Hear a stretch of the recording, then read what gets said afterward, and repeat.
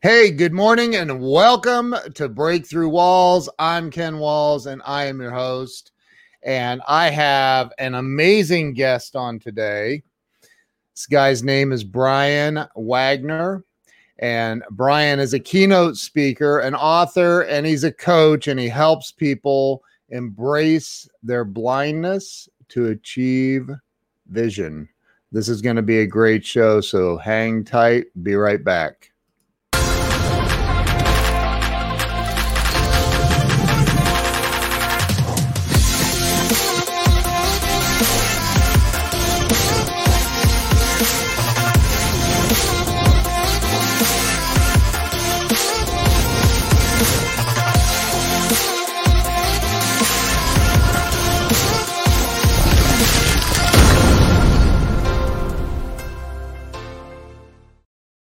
Hey, we're back.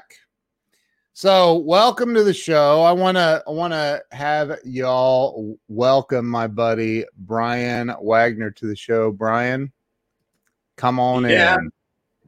Hey, Ken. You still trying to share it out? Yeah, I am. Are you? Yeah, absolutely. Did you get it? Did you get it? I got it. All right. Hallelujah.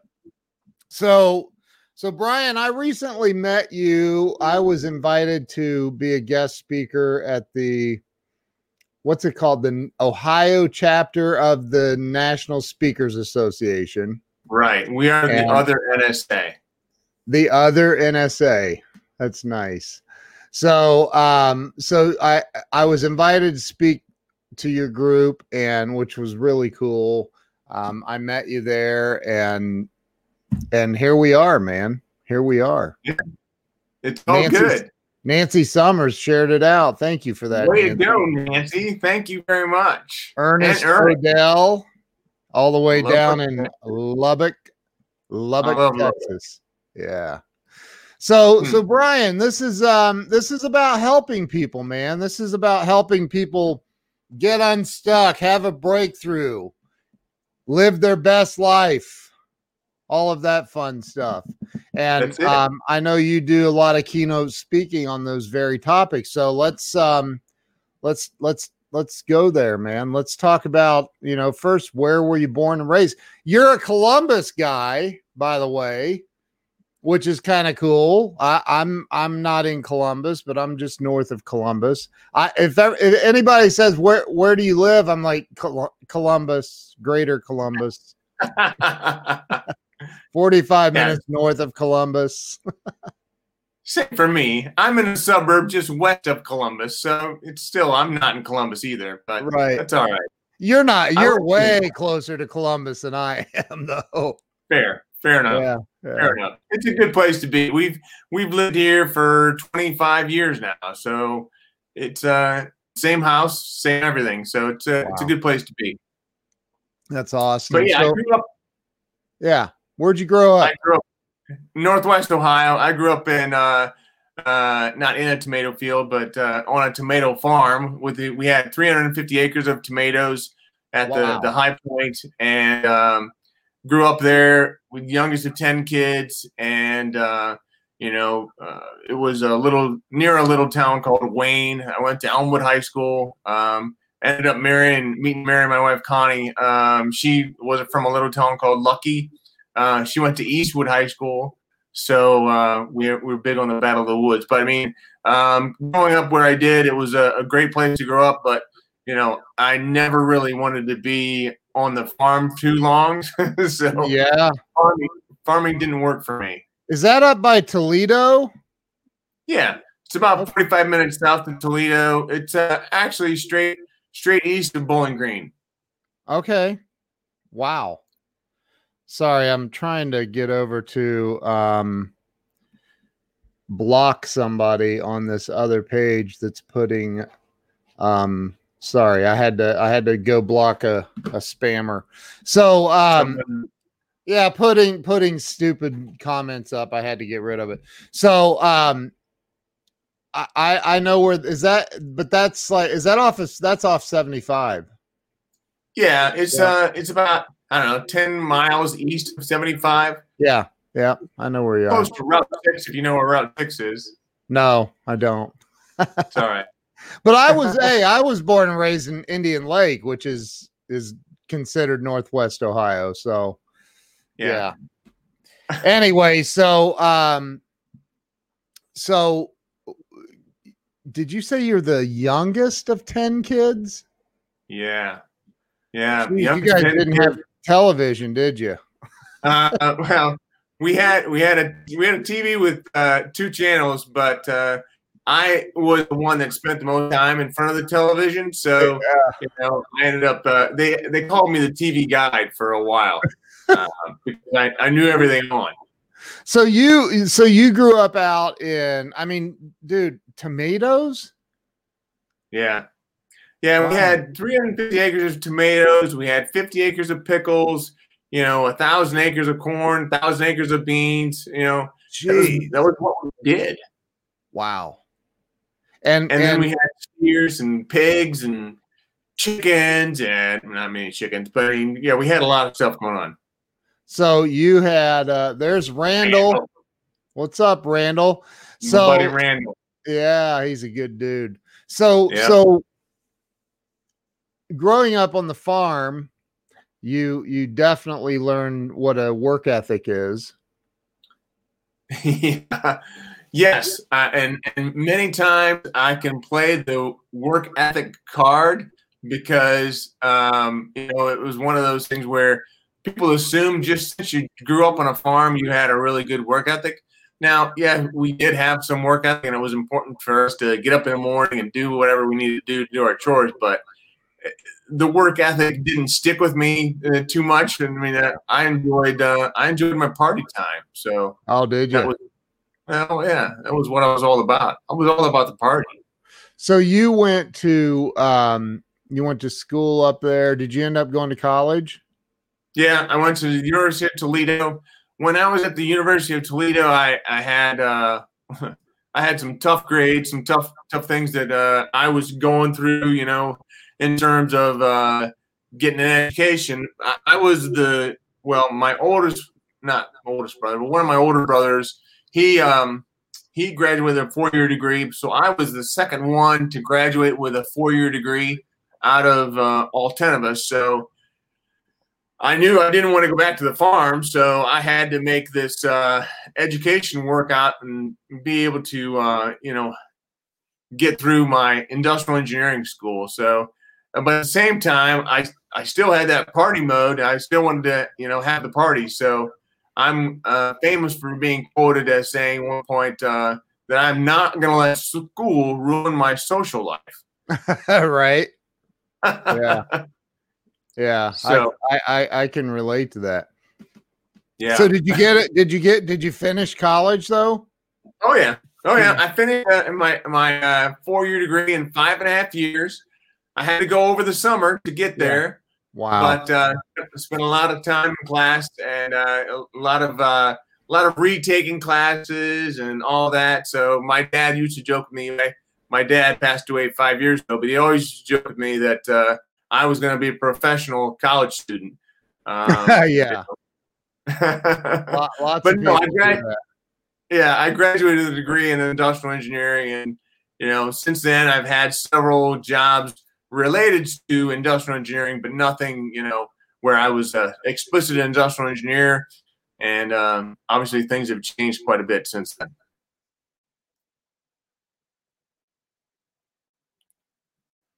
Dude, 10 kids is a lot.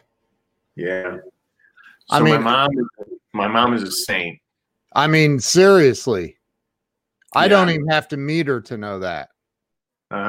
She still lives in the same house where we grew up. She lives all by herself. She doesn't mind being by herself. She has grandkids. She has 25 grandkids, 35 great grandkids. She has 2 or 3, great grandkids. So yeah, she just loves having kids around. She's always had kids around. So you guys still have the farm? Oh yeah. Who's running the farm? Well, 3 of my brothers still farm, and they drive truck, so they do a lot of different things to keep up with it. But I mean, yeah, the ground that my mom and dad had that's still there. So they still farm that, but then they also have farm ground of their own. Jiminy Christmas. And she managed to give birth to 10 children. Yeah. 10. And she still bakes pies. They're really good pies. Oh my gosh, man.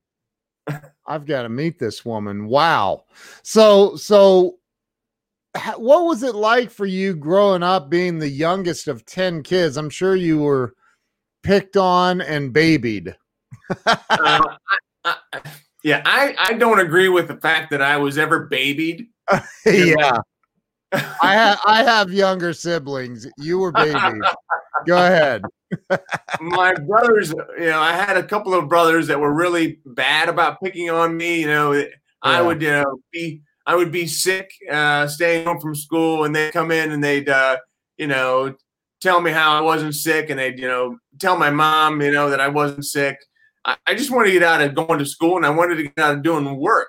So but they were right. But at the same time, they did pick on me a lot. It made me who I am. It made me stronger.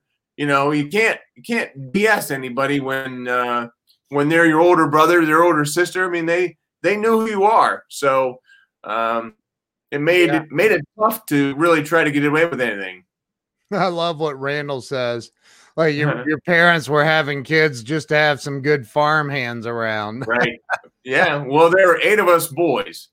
Now two of the boys passed away. I mean, the one boy was in a farming accident before I was even born. Wow.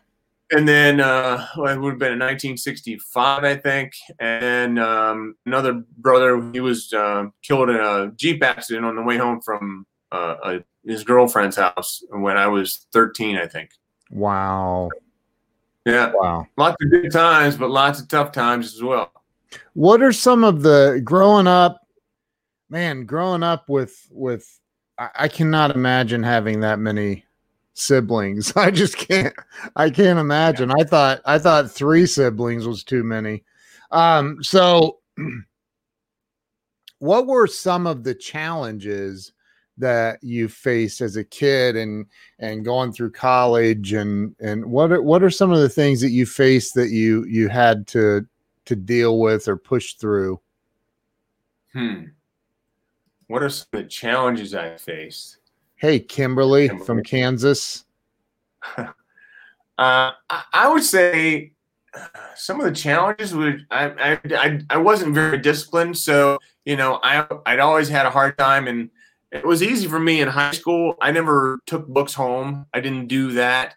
A lot of my kids, or actually all of my kids, have been very disciplined about taking their books home and doing the work and doing the study. And I never studied.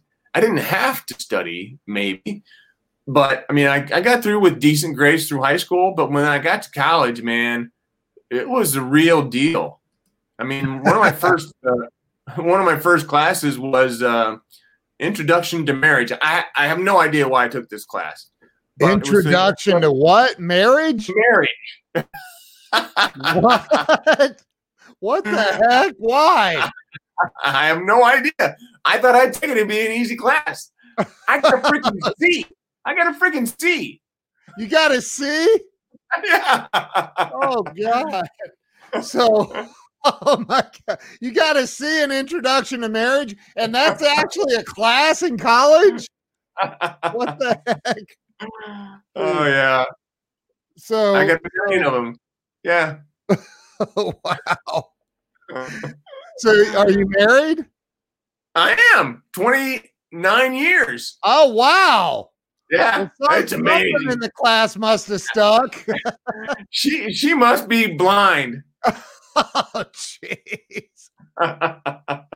So you okay, so keep going. I'm sorry, I interrupted you. That caught me off guard.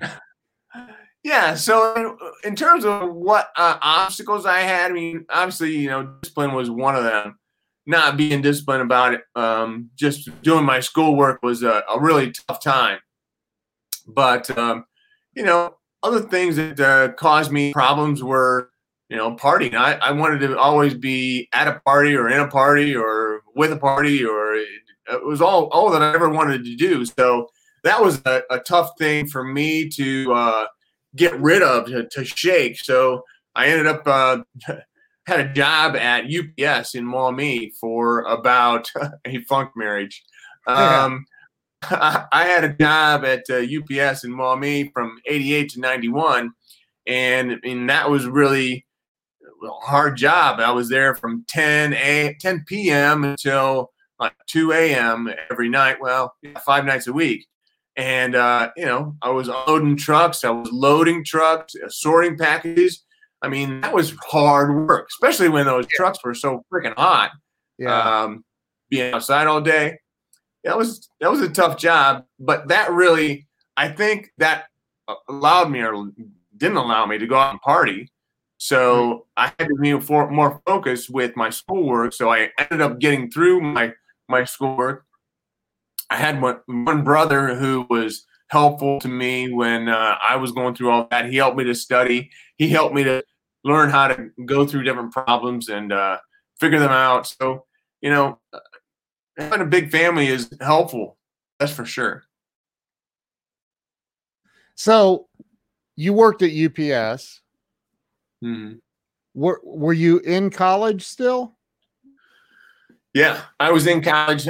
I had started at UPS in February of 88. I started college in, I guess it would have been September of 85. So I'd gone through a few years without having a job. Okay. But then when I got the job at UPS, I just, it was close. I knew hard work, I could do that. I wasn't afraid to sweat. Needed to get in better shape anyway. So yeah, I did that.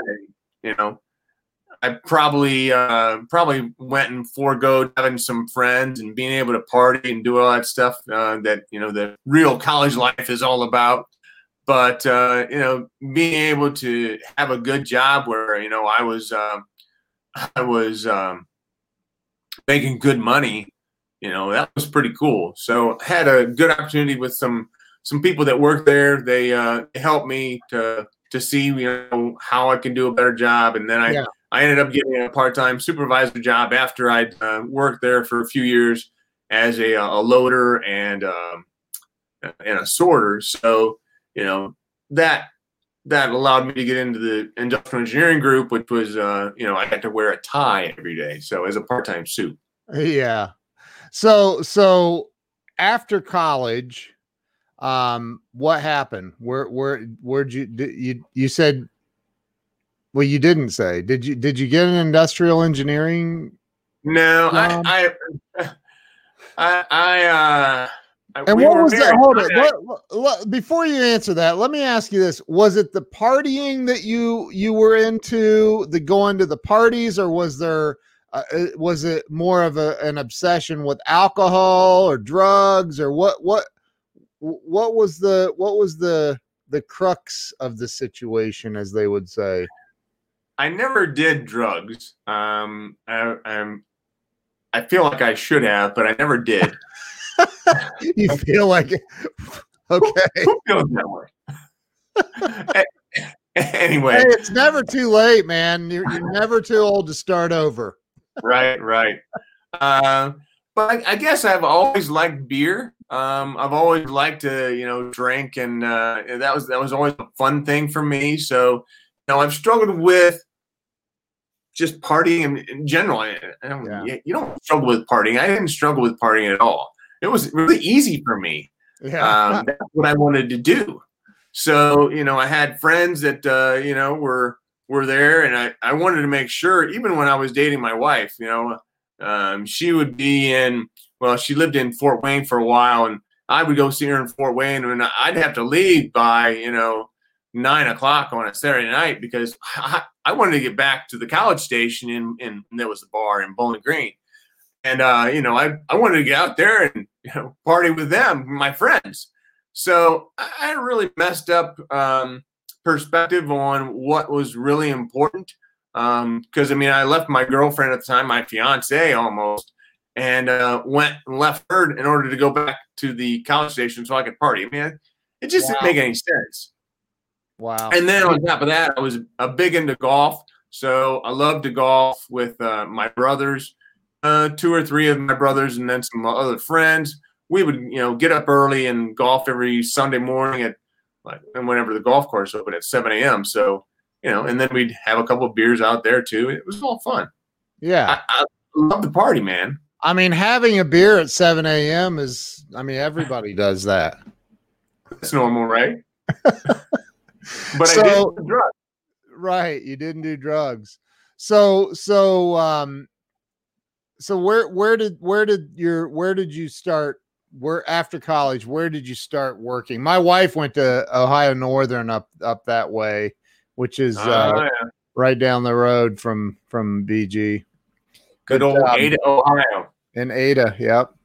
Yeah. So I went. So it was 91. I just graduated. I graduated in March or April of 91 because I was on the 5.5-year plan.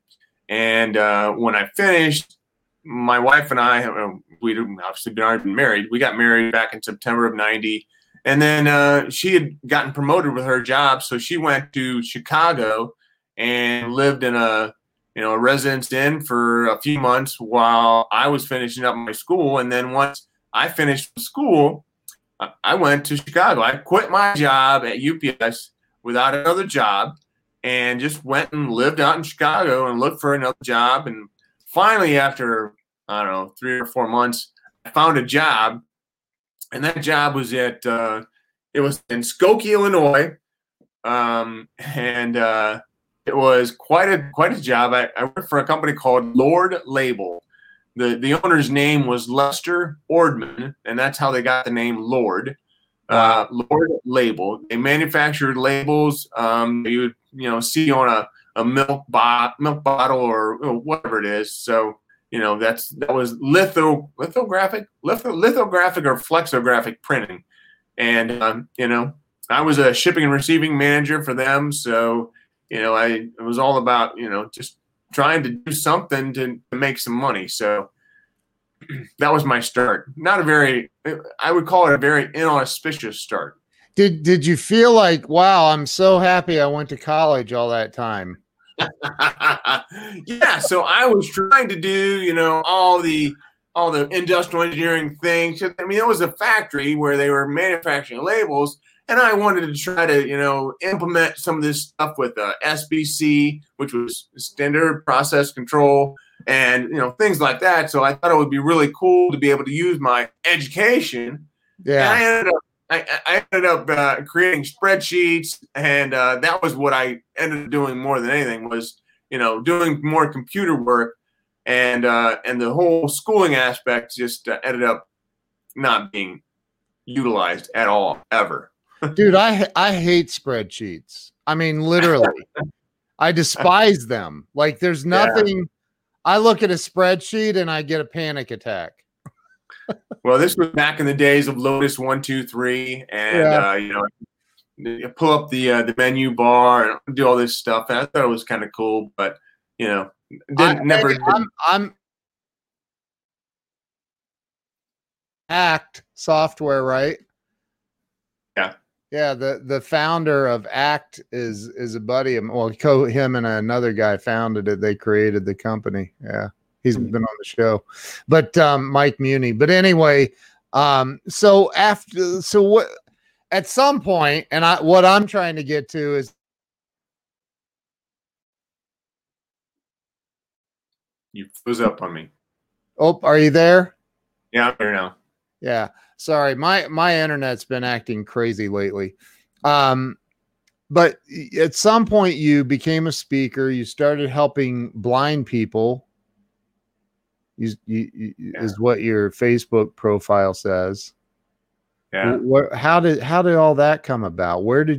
How did you go from reading or creating spreadsheets to being on a stage, man? That's crazy. Yeah, it was pretty wild. I don't know where to start. When I was 10, I had a problem in my brain. And they weren't sure what it was. They ended up determining that it was hydrocephalus. So hydrocephalus is like a buildup of fluid on your brain. So they put a shunt in my brain that drains fluid from my brain to my abdomen. So it's right here, the side of my head. it runs all the way down and drains the fluid from my brain. So I had that put in back in, I don't know, when I was 10 years old, 1977. So yes, I am 52 for another 2 weeks, and then I'll be 53. A little older than you. A little bit. 1 year. Yeah. Anyway, so I had that put in 77.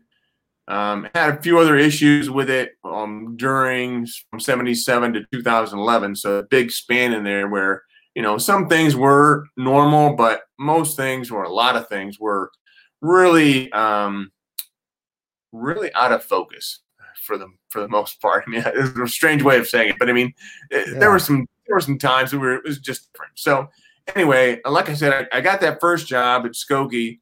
I had it for a year until they fired me because I was terrible and undisciplined. And then I got another job at a company in Bensenville, Illinois, which is close to the airport, and got that job. I had it for 5-6 years, but actually I had it for 3 years, and they said they were opening a company in Columbus, or an office in Columbus. So I'm like, oh yeah, I'd love to be in Columbus. I've always wanted to be in Columbus because that's 2 hours two hours from home. And Columbus is a great city, lots of stuff going on down here, but it's certainly not like Chicago. I mean, Chicago was too big for us. We didn't care for the traffic. We didn't care for a lot of different things. There were some good people there, but we didn't want to be there long term. And we had just started raising a family. So our first son was born in Naperville, which is another suburb of Chicago, and we moved back in 1995 to Columbus.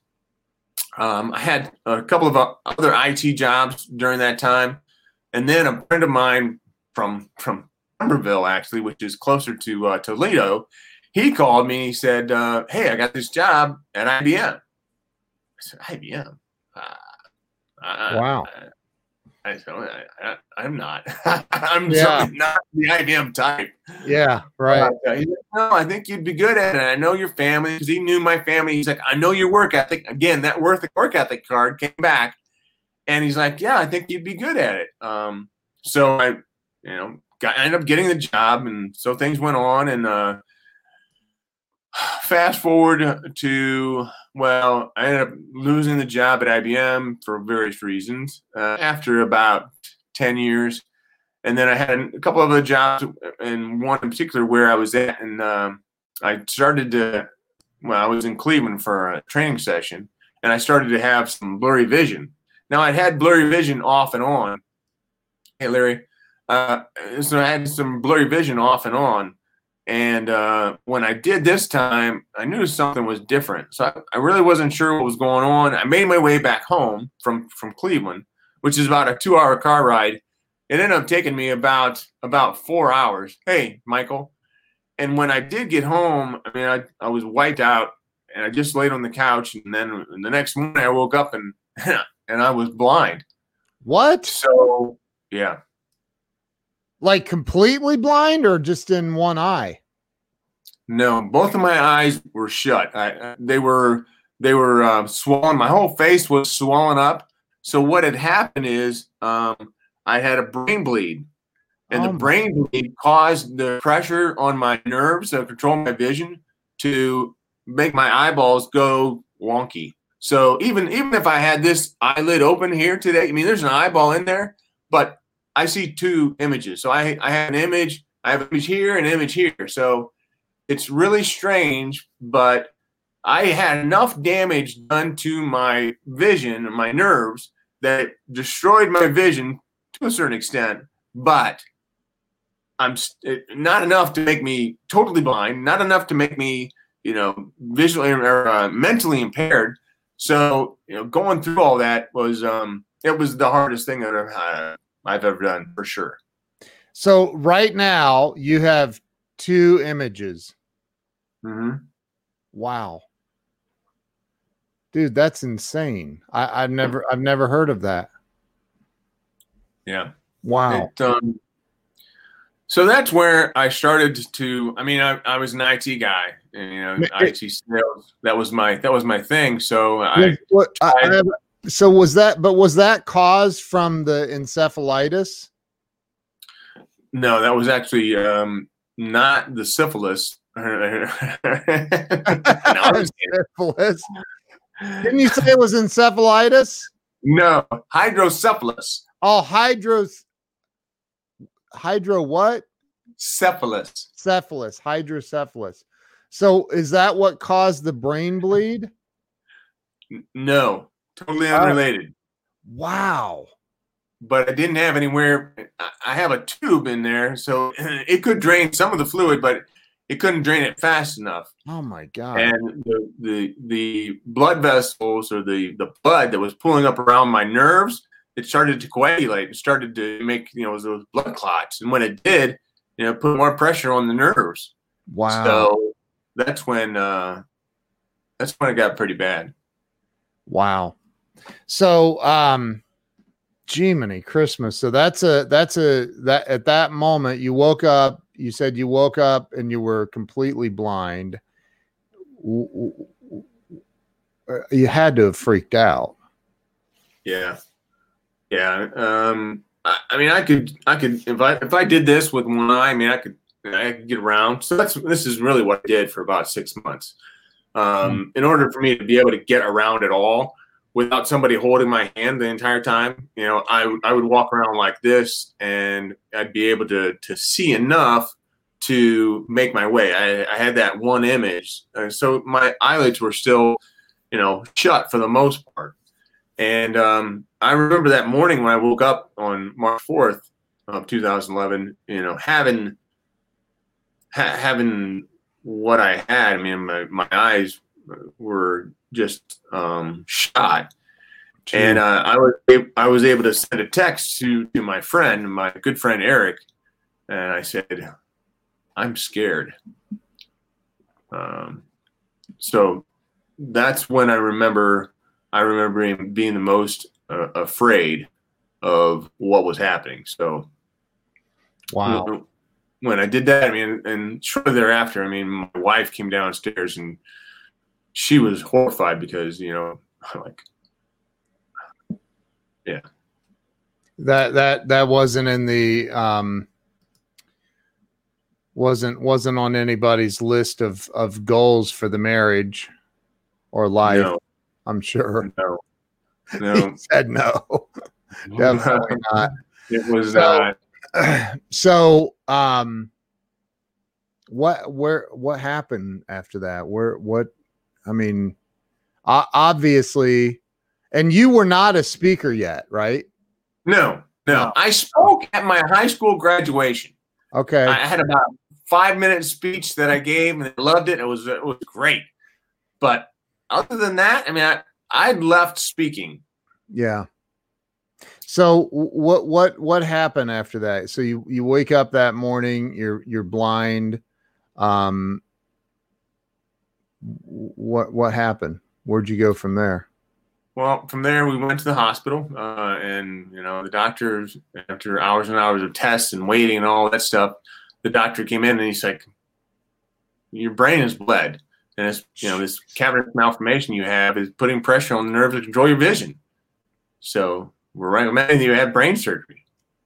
Oh my gosh. And there was one guy that they recommended. Actually, they had 3 guys that they recommended. One guy was at Stanford, one guy was at the Cleveland Clinic, and the other guy was in Phoenix. I'm like, Cleveland? I'm not very far from Cleveland. Why don't I just go there? Yeah. And they said, well, the one that's the best is in Phoenix. So I ended up going to Phoenix. Okay. Well, it was funny because we actually went to Cleveland to get interviewed by the guy up there, and my wife was interviewing him, and she says, so after we spent an hour and a half with him telling me, everything that was going on, he did all kinds of tests and whatnot, and she presented him with, okay, so we've been recommended, the guy in Phoenix, the guy at Stanford, and the guy in Cleveland, and what would you recommend that we do?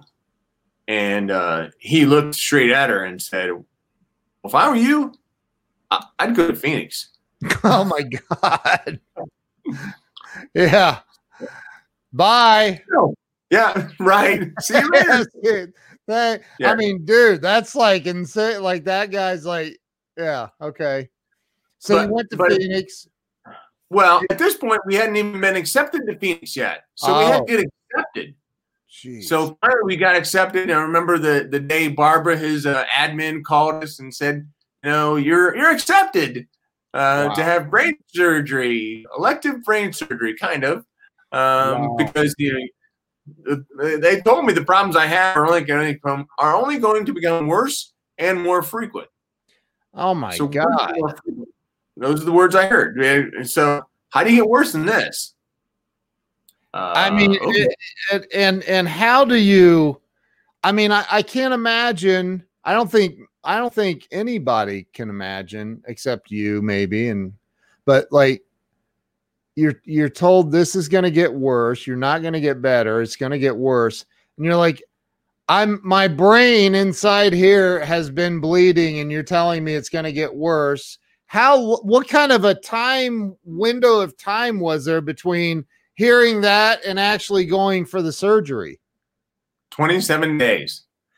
That had to be the longest 27 days of your life. Yep. Like Absolutely. Going, am I going to bleed out in my brain all of a sudden? Like you had to be running those questions through your head. Oh yeah. I mean, I had steroids that I was taking. I had all kinds of stuff going on. I mean, I had, fortunately I had a son who gave me his iPod shuffle, so I could listen to some good tunes. He had Pink Floyd and, Jimi Hendrix and, all these Beatles. I mean, he had lots of good songs on there. So I spent a lot of time just listening to music. What I didn't do listening to music, I spent drinking bourbon. That was another release of mine. Back to partying thing again, I guess. Yeah. So yeah, that's it was the longest 27 days of my life, and I would have dreams because I don't know if part of it was from the steroids, but I mean I would have dreams about how are they going to go in and do this to my brain? I mean because the problems they have are in my brainstem, so they had to go in with it's called an MRI guided needle, and they went in with these like tweezers. And oh, by the way, they gave me a copy of the surgery that they did. It showed them opening up my head and all the different vessels and all this bleeding and stuff. And it showed them actually going into my brainstem. Oh my gosh. I still have the CD somewhere, but wow. I watched it once. That was enough for me. Oh my gosh, man. Wow. You're one of the few people on planet Earth that can say, I've actually seen my brain. Yeah, right. Most people can't say that, dude. That's very true. Wow. I mean, 99.9999999% of the world cannot say they've seen their brain. That's insane, man. So you had the brain surgery. Where did they go in? Is it in the back or where? How do they do that? They went in right here. I got the scar right here. I don't know if you can see it or not. No, but I don't see it. Yeah, there's a scar right there where they went in and they tunneled in through all the different membranes. It showed everything on this video that they gave me. Wow. So you went and you had the brain surgery. What happened after that? Went and had brain surgery. That same day of having brain surgery, actually, I had a couple of brothers that came out. So one of my brothers drove out with his wife to Phoenix from Ohio. Yeah. That's a long drive. Who does that? Why not try? My good friend Eric, that I told you, they're truckers. They like to drive, whatever. Yeah. So he drove out. my another brother flew, and then my good friend Eric that I told you about earlier, he flew as well. He flew out for my surgery. Wow. To be with my wife when I was obviously not able to be. So how long was the surgery? I think it was like 3 or 4 hours. So I went in at 5:30 in the morning, and they did all this prep work and everything, and then they gave me the shot, and then like, okay, so count backwards from 10. So I went 10, 9, 8. That's the last thing I remember. Wow. The next thing I remember, I was awake, and I had these marks in my forehead, where they had screwed me into one of those halos. Yeah. Jeez. So they did that so I wouldn't move at all. And then once I was screwed in, and they did the surgery. So doctors evidently came out and said everything went as well as he had hoped. So wow. But the next day, that same day, I was walking the hall. Now, I did have a little curtain closure assistance from my brother because, there's some things that nobody needs to see. Yeah. But right. He helped me through that. And then the next day after having surgery, I was discharged from the hospital at noon. The next day after having brain surgery? Yeah. I was just getting ready to say, so you were in Phoenix for what, 6 months and but no, next day you were out. Well, my good buddy Eric, he had he had bought a hotel room for a week. He reserved a hotel room for a week. So we stayed at the hotel for the next 6 days. We had a reserve. So we were right there, right next to an IHOP. We would, I would try to get up and go out and walk. My wife was, wanted to make sure that I stayed active. So that was good. But yeah, I was discharged from the hospital. And then that's when I started to have numbness down the entire right side of my body. So I have numbness right now. So it's stuck with me for nine years. Why? I don't know. They haven't been able to tell me. Have you asked anybody? Like, oh yeah, and they don't know. No, they don't know. Is it nerve damage from the surgery or something? Or probably.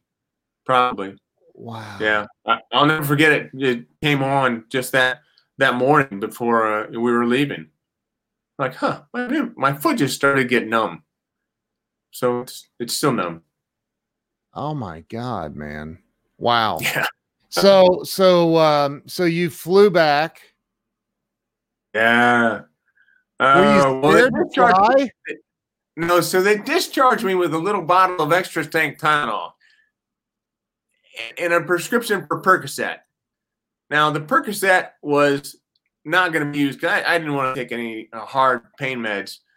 But I thought with getting on the flight, I would, take the Percocet and it would put me out. Well, that wasn't a really good idea because the Percocet, I'd been moving around so much that the Percocet, you needed to be still when you took it. And it made me sick for like the next 3 days. So the whole way home from Phoenix in the airplane, I was throwing up, and my wife was beside herself because, all these stitches that I had in my head, and I'm gonna pull them out, and all this stuff. So, yeah, it was awful. Well, good news is I sat in first class because I bought the wrong ticket when I never have a blind guy reserve your tickets. Oh my God. So I was in first class, and I'm sure people in first class were really happy with me. Oh my God. And wow. then once we got to the airport to get home, and they pulled up the wheelchair for me. I was one of those people in the wheelchair, having to get off the plane. Wow. So so you fly. I'm sure your wife thought that the sickness was from the surgery or something. Yeah. I mean, God, altitude. I don't know. Wow, man. So sounds like your wife might be a living angel as well. Yeah, she is. Yeah, she is. I mean, Connie has done. I mean, I haven't even gotten to the real stuff with her. I mean, after I came back, and I was still in that information technology job, sales job. I mean, I just wanted to get back to normal. So I wanted everything to be returning to normal. So I thought my eyes were going to come back. I thought everybody was going to be back, or everything was going to be back. So now, after the surgery, could you see? Was anything improved? Not really. No. Oh man. No. Wow. So from there, I still had both my eyes closed. Finally, the one started to open a little bit. There's one on the left, so I could see a little bit better.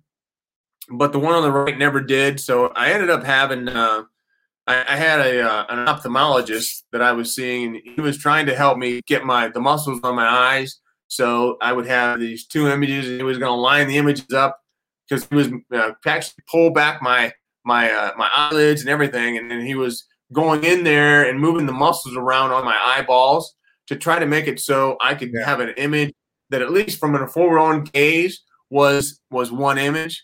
Yeah, but that never seemed to work. I had this idea. I just need more light into my eyes. I feel like if I had more light into my eyes, I'd be able to see better. So he said, "Well, let's put in a frontalis sling."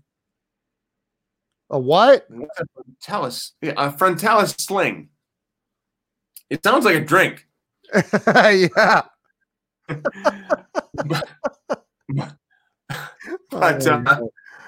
But he's like, "Well, let's do that." And I said, "Okay, let's do it." So I went in for surgery, and that was in January when I went in for surgery with that. And I'll never forget that day. I had this put in. So what it is, it's a fishing line that they put in, literally a fishing line that attaches my eyebrow to my eyelid.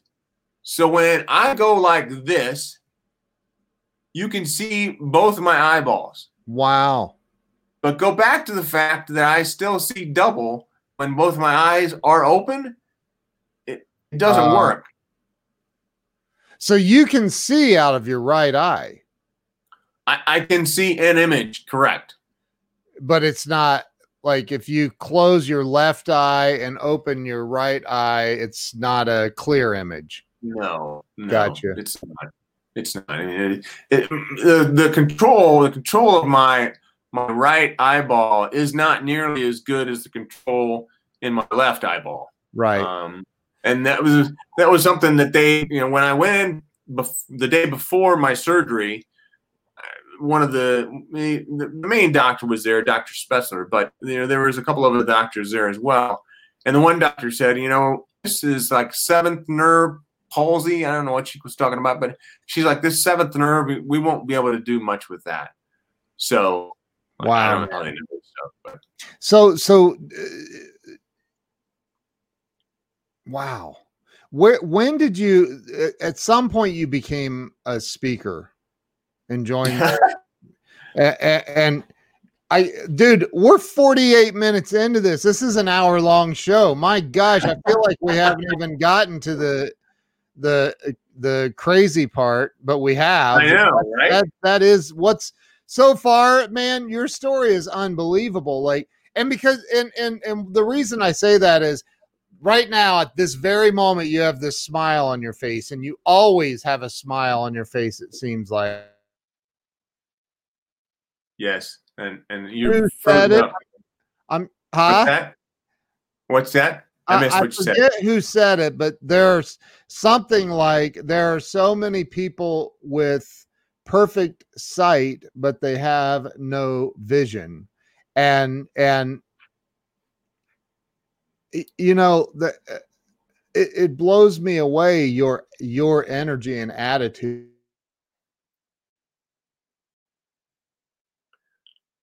It blows me away, your energy and attitude. What did you say? Your energy and attitude. You're just it seems like you're in this place of gratitude. Yeah. And I like to be positive. I mean, Helen Keller is the one that said, the only thing worse than someone with sight or someone being blind, the only thing worse than someone being blind is someone that has sight but no vision. Right. With Helen Keller. Yeah. Yeah. Yeah. So, that's what I try to do every day. I try to have vision. I mean, I want to be able to help people. That's when I was blind and I was sitting on the kitchen floor, not knowing if I'd ever be able to see again, I made a promise. I made a promise to God. I said, God, if I can get through being blind, I want to be able to help other people. And I didn't know what that meant. I said this to a lot of people, and they're like, well, Brian, you don't really have a degree in helping people. You don't have any experience with that. How are you gonna afford or pay for your kids' college? How are you gonna be able to live? You need to be able to do something like that. Well, I said, I don't know, but it's the promise I made. So finally, 3 years ago, I'm sorry, what was that? I said, wow. Well, 3 years ago, after my last job left me, I decided that I was going to be a speaker and didn't know how I was going to do it. I didn't know how I was going to make money. And I've been blessed with a lot of good friends. The National Speakers Association, the other NSA we talked about earlier, that group of people, they have been absolutely freaking nominal. I mean, it's just been amazing what they will do for anybody. I mean, I can't tell you enough good things about the group. So, wow, that's been part of it. And yeah, so I talk to people about embracing their own personal blindness. I mean, I have blindness. We all have blindness in our lives. So I talk to people about how they can embrace their own personal blindness to achieve a greater vision for their lives. That's what I do. And that's my speech, my program. My program is intended to help people to embrace their own personal blindness to achieve a greater vision for their lives, for their careers, for their family, whatever. So that's what I do. Wow. So you said 3 years ago your last job left you. It's that I've never heard anybody say that. Your last job left you. What's that mean? They fired you? Yeah. What the heck? What's wrong with those people? I don't know. They're stupid. Yeah, there was. I was like I said, I was in IT sales. I was doing this stuff with storage. I was trying to make a living doing that. Just wasn't going fast enough, and maybe that's because of my vision. I don't know. But I made some mistakes along the way. Maybe it's because of my vision. I don't know. But I think there was a reason why I had been going from job to job to job, and freaking nominal. Thanks, Wes. I'm not sure how you spell pho. Anyway, I think he nailed it right there, dude. I think he nailed it. Yeah. Well done, Wes. So, dude, you so 3 years ago, you your job left you. I'm sorry, that is funny. I've never heard somebody say my job left me. So your job left you, and you said, you know what? I'm going to be a speaker, and I'm going to go out and stand on stages, and I'm going to help people. And look, can you imagine the guilt? The person that had to fire the happy half blind. Uh-huh. Yeah. He has tough skin. I mean, I don't know why he did it. I mean, he was fine with it, but maybe he'll be feel guilty someday. I had one of my best friends ever was diagnosed with what's it called? Macular degenerative something, where he ended up he was 98% blind. He had tiny bit of peripheral vision. But for the most part, he was blind. He had a dog, he had the cane, everything. And when I first met him, he called me a few months after I met him, and he says, hey, I was wondering if you could run me over to Target. I need to get my wife a gift for our anniversary and a card and all. And I said, yeah, sure. So we're walking into Target, and he's got his cane and stuff, and he was very independent. This guy was a drummer with a band that toured with Sonny and Cher back in the early 70s. Oh, cool. Oh, he a blind drummer. I mean, he was blind too, like blind. He had no. And so we're walking into Target, and I look at him and I go, hey, Mike. And he goes, yeah. And I go, so I'm going to like take you over to the cards, right? And he goes, yeah. And I go, do you need me to read the cards? And he goes, no, I'll read them, you asshole. He said, of course I need you to read them. I don't know. I'm not experienced with this. What do you know? But man, you've been through some stuff, dude. You've been through a lot of people have. No, that's what I love about you, man. You're not walking around carrying a victim card. Yeah. Well, I just happen to wear my story on my face. Right. I am Brian with one eye. Yeah. Wow. That's incredible, dude. So what do you think? Because I know you've done some speaking. Have you written any books yet? I did. Yeah? I wrote a book. Yeah, it's called Sometimes It Does Take a Brain Surgeon. Nuh-uh. Yeah. Are you serious? Yeah, it is. And the name of my company is called A Radical Vision. Oh, I love it, man. So, yeah, I mean, it's been great. I mean, I've been very, very fortunate to be able to have a lot of community around me to help me, and I feel like everybody has just been on my side, doing things to help me. I mean, like my job at the Ohio School for the Blind, I got that. I didn't want that job, and they hired me to run their after school program. Like, why? Wow. What's your website address? Do you have a website? Yeah, it's a radicalvision.com. Radicalvision.com. ARADICALVISION.com.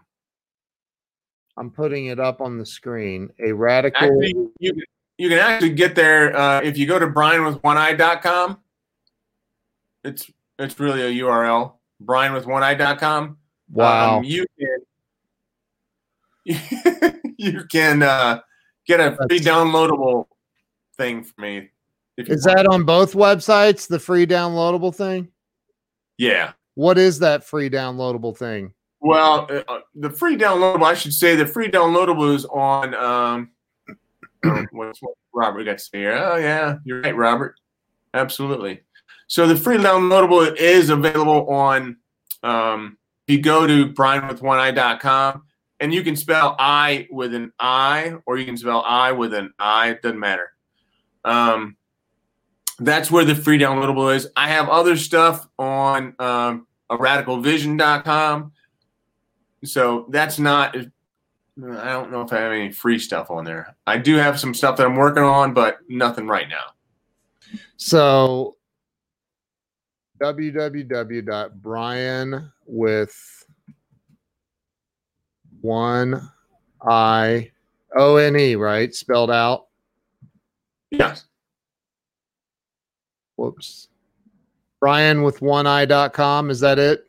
That's it. So let me ask you this.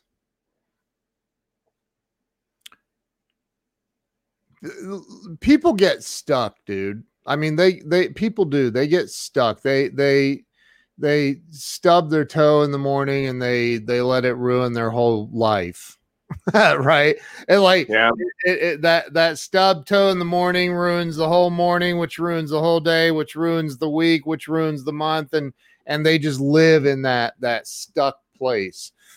What do you think it is that keeps people stuck in life and prevents them from, I mean, you were stuck. Let's be honest. You knew 20 years ago that you didn't really want to be doing what you were doing.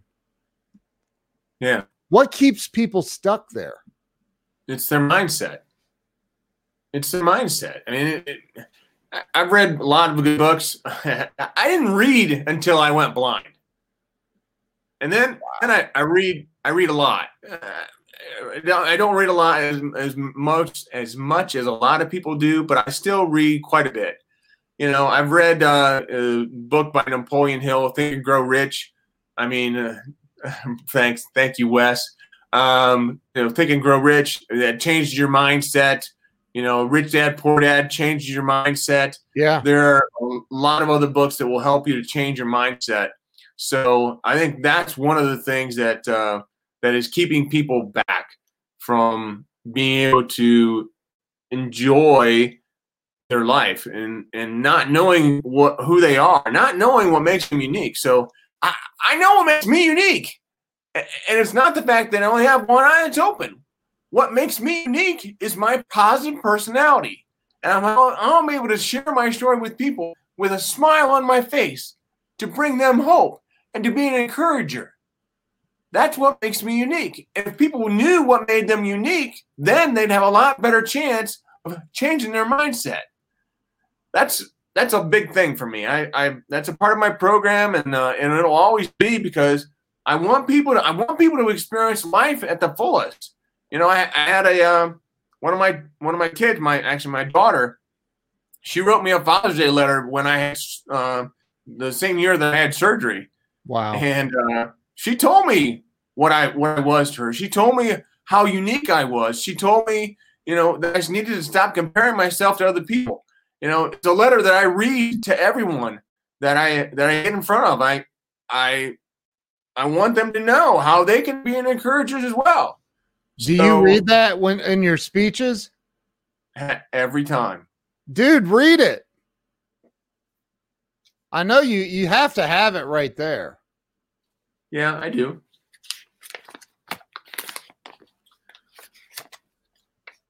Dear Dad, happy Dad's Day. I hope you have a great day, because you definitely deserve it. All the cards and TV commercials always saying, my dad's the best. But they're all lying. You're the best ever.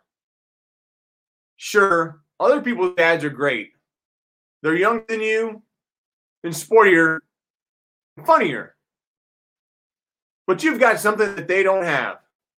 Bravery. Even after everything you're going through, you still got out of bed in the morning. You still joke around and play with us and cook on the grill, even though you only have half of one good eye. But you do more still. You inspire me. You teach me that even if you go through the toughest, most grueling things, if you just believe that God is right there with you through everything. Believe that everything turns out okay in the end. Believe that sometimes the only thing you can do is hope, beyond hope. Then maybe, just maybe, you'll make it out alive. Not always unscathed, but alive.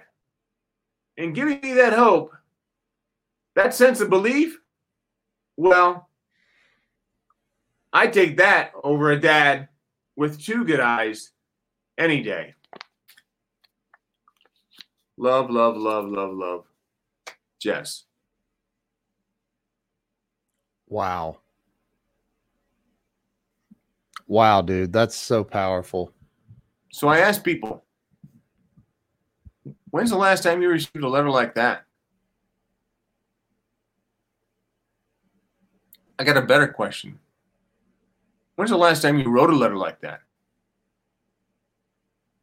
Think about that one I had that one person, the one subject matter expert, the one doctor that I needed to tell what he meant to me. I needed him at the time.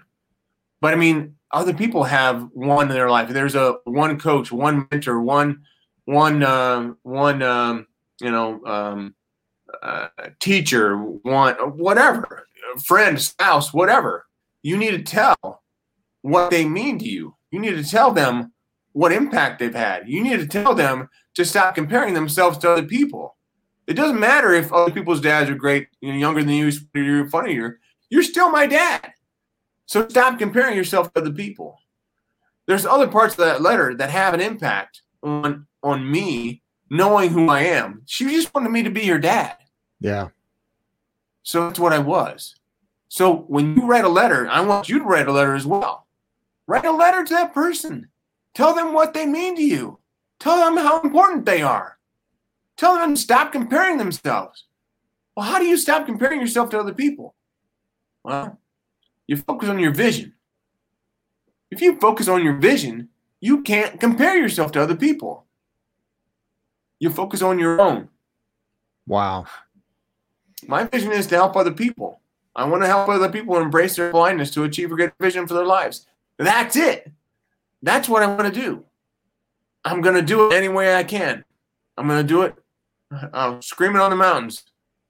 And I think that what's important, Brian, is should I call you Brian or Brian with one eye? You can call me whatever you want.